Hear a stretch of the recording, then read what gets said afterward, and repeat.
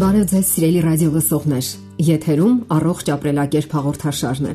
Հոգեկան առողջությունը շատ կարևոր է։ Բազմաթիվ մարդիկ են տառապում հոգեկան հիմնախնդիրներից։ Նրանցից շատերը ցավոք նույնիսկ չեն էլ պատկերացնում, թե որտեղ է թաքնված իրենց հիմնախնդրի արմատը, եւ որ ավելի վատ է, չեն էլ պատկերացնում, որ իրենք հիվանդ են։ Խոսքը հոգեկան այնպիսի հիվանդությունների մասին չէ, երբ մարդը գժություններ է անում կամ հակահասարակական արարքներ թույլ տալիս եւ նրան հարկադիր բուժում են նշանակում։ Խոսքը այնպիսի շեղումների մասին է, որոնք առաջանում են սիրո բացակայությունից, ուշադրության բացակայությունից, անտեսված լինելուց եւ հոգեբանական այլ պահանջմունքների չբավարարվելուց։ Մարդիկ նման դեպքերում դառնում են դժգոհ, հուսահատ, գրգռված ու չարացած։ Իսկ երբ մարդը չսիրված է եւ անտեսված, նա կարող է նույնիսկ հակահասարակական արարքներ թույլ տալ։ Ինչպես ցանկացած հիվանդություն, այդ ամենը եւս ունի իր բացատրությունը։ Փորձենք թափանցել այդ հիվանդության պատճառների ու արմատների մեջ։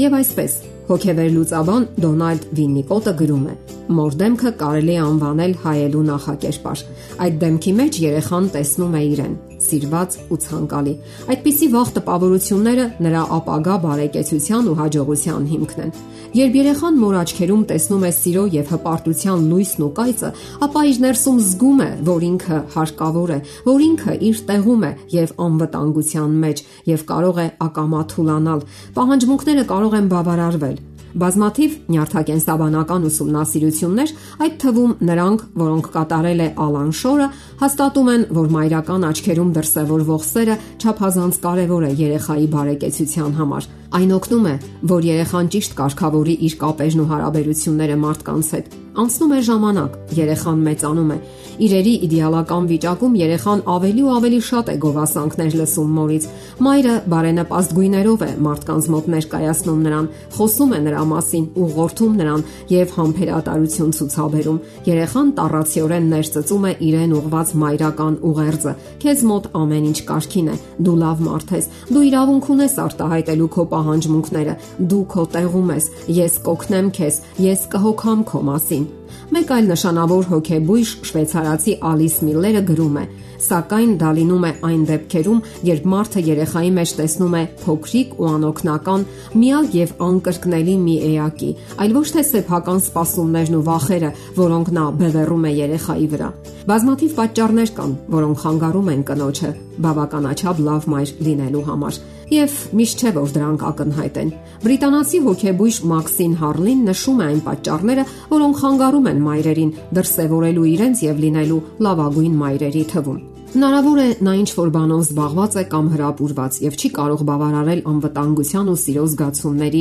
երեխայի պահանջմունքները։ Հնարավոր է, որ նա տառապում է ինքնասիրահարվածությամբ եւ հենց ինքը ուշադրության մեծ փափագ ունի։ Հնարավոր է, որ նրա ամուսնությունը անհաջող է կամ դժբախտ եւ մշտապես վիճաբանությունների մեջ է ամուսնու մեջ։ Հնարավոր են նաեւ այն դեպքերը, երբ նա հոգեբանական հիմնախնդիրներ ունի, տառապում է ալկոհոլիզմով եւ թմրանյութերով։ Հնարավոր է նաեւ, որ նա պարզապես չի պատկերացնում, թե իրականում ինչ պահանջմունքներ ունի երեխան եւ ինչ է անհրաժեշտ նրան։ Իսկ միգուցե նրան տանջում են իր սեփական ծանր մանկական հիշողությունները, որոնք նա բևեռում է երեխայի վրա եւ այդ պատճառով նրան գրգռում է երեխայի կախվածությունը իրենից եւ երեխայի անօգնականությունը։ Գոյություն ունեն նաև շատ այլ մայրեր, ովքեր գործում են լավագույն մղումներից ելնելով, սակայն հուզականորեն փակ են եւ անմատչելի։ Պատճառն այն է, որ նրանք պարզապես չեն կարող այլ կերպ լինել։ Նրանք իրենք հուզական կապ չեն ունեցել իրենց մոր հետ եւ իրենց երեխաներին փոխանցում են այդ հուզական անբավարարությունը։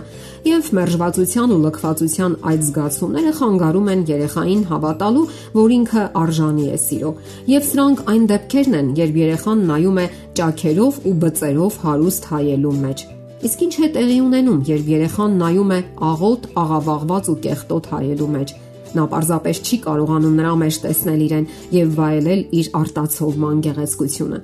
Ինչպես ենք զգում մեզ, երբ չկա մայրական խրախուսանք, սատարում եւ համբերություն։ Իհարկե վատ ենք զգում, մենք ներքին դատարկություն ենք զգում, նվացող ցավ, մենք զգում ենք, որ մեզ հետ ինչ որ բան կարգին չէ եւ որ մենք արժանի չենք ոչ մի լավ բանի, եւ այդ դատարկությունը ոչ մեկը չի կարող լրացնել ոչ խոսքերով, ոչ նվերներով, ոչ էլ նյութական խրախուսանքներով։ Այն կարող է ուղեկցել մեզ մեր ողջ կյանքում, եթե ժամանակին միջոցներ չձեռնարկենք, եթե չգիտակցենք մեր այդ հիմնախնդիրները։ Միակը, ով կարող է օգնել մեզ, դա մենք ինքներս ենք։ Մեր գիտակցական վերաբերմունքով մեր հանդեպ, եւ ցանկալի է, որ այդ ճանապարհին մեր կողքին լինի մեկը, ով կարող է օգնել մեզ իր ըմբռնող ու կարեկից վերաբերմունքով եւ անաչառ անկողմնակալ վերաբերմունքով, որովհետեւ ինքնախաբեությունը ոչնչով չի կարող օգուտ տալ։ Այդ մեկը կարող է լինել Աստված, կարող է լինել հարազատ մեկը։ Իսկ թե ինչպես այդ մասին կխոսենք մեր հաջորդ հաղորդման ժամանակ։ Եղեք տեղեկացված եւ վայելեք ձեր առողջությունը։ Սիրելի ռադիոլսողներ, եթերում առողջ ապրելակերպ հաղորդաշարներ։ Ձեզ հետ է Գեղեցիկ Մարտիրոսյանը։ Ձեզ ուզող հարցերի համար կարող եք զանգահարել 093 00 63 27 կամ 094 93 55 77 հեռախոսահամարներով։